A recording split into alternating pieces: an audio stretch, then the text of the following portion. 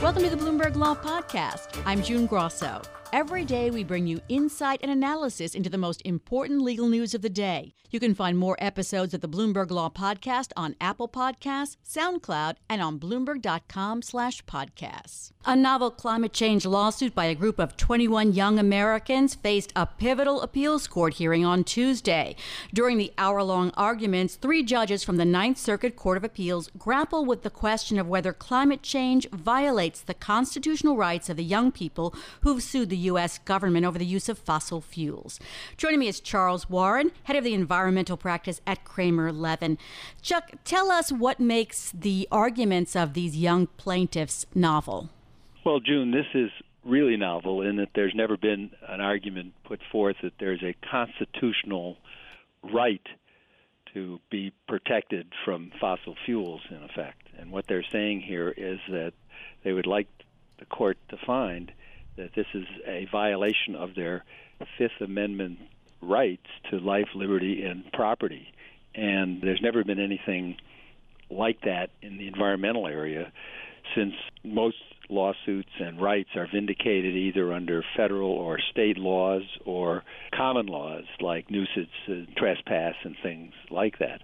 But no court has ever said that there's a constitutional right to be protected against fossil fuels, in effect. And judges are often uncomfortable with breaking new legal ground. In this case, Judge Andrew Hurwitz said to the plaintiff's attorney, "You're asking us to do a lot of new stuff, aren't you? But why not let the case go to trial where all the evidence can be presented and see if the plaintiffs can meet their burden?" I think that's something that the district judge basically said ought to happen. And I think that there's something to be said for that, and see what kind of evidence that they can present, although there are threshold legal issues that I think the court's grappling with as to whether there is really a constitutional right here, because in other cases, not quite the same as this, but when people have tried to attack greenhouse gases or air pollution using other theories behind, going beyond the statutory framework, the courts basically said, no, you have to get relief using the Clean Air Act or something like that. So I think that's a hurdle that they're going to have to get over. But there's a possibility they could get over that and at least go to trial and see what they can develop through presenting evidence. The government called the case a dagger at the separation of powers. Is that one of the government's best arguments and the toughest hurdles for the plaintiffs, whether the courts can even step in? I think that is a problem. I think that is a problem for the plaintiffs, because what they're basically saying is that the executive branch, through the laws that have been passed, really governs this whole area. Now you're saying that the courts can step in and vindicate a right that goes beyond that, and that would be a big change.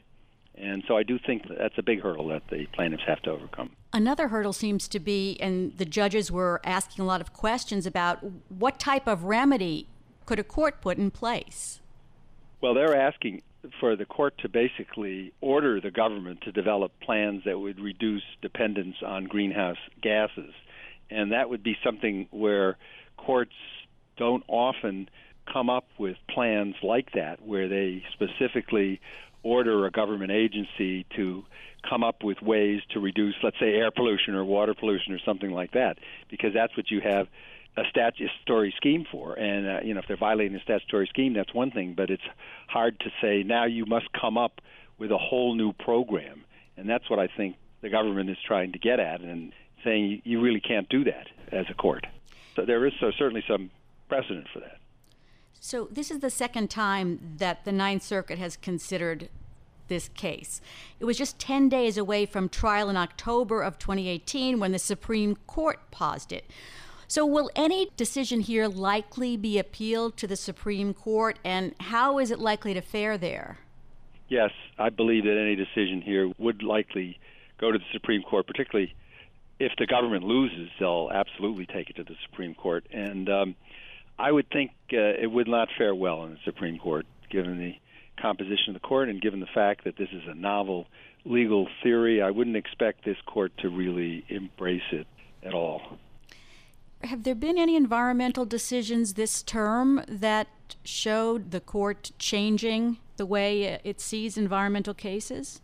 No, not particularly. Not really. But they've always been tough on environmental. This court has been tough on environmental cases. Yeah, this court has been. And probably the next big case that'll get up there is going to be when the government comes out soon with the new Clean Power Plant revisions, which are going to cut back significantly on the previous regulations. And that'll probably go up to the Supreme Court. Now, I'm wondering, the court is not supposed to be influenced by what's happening outside, but in this case, because there's so much talk about climate change recently, does that affect the way the court is thinking that Congress is not going to do anything and the president's not going to do anything, so maybe we do have to step in? Not usually. Most courts are generally conservative institutions, and it's rare that they step in, and this would require a big step in something like this, certainly. And I think it would be whether or not they would uphold or overturn the regulations that come out under the Clean Power Plan. That's something that sort of goes in the normal course. But something like this, I think, is a very big step, and I don't think that the court would be necessarily influenced by what's happening outside. Chuck, what happened the last time this went to the Ninth Circuit, and why is it back? Yeah, the Ninth Circuit basically sent it back, and they wanted the court to develop, some further information and material, and that's what happened. And now it's been appealed again. The court, after the lower court went through a process and basically said the case could proceed again, it's now back at the Ninth Circuit. Well, it's been fought by the Trump administration, the Obama administration, and they keep going. Thanks so much, Chuck. That's Charles Warren. He is head of the environmental practice at Kramer Levin. Thanks for listening to the Bloomberg Law Podcast. You can subscribe and listen to the show on Apple Podcasts, SoundCloud, and on Bloomberg.com/podcasts. I'm June Grosso. This is Bloomberg.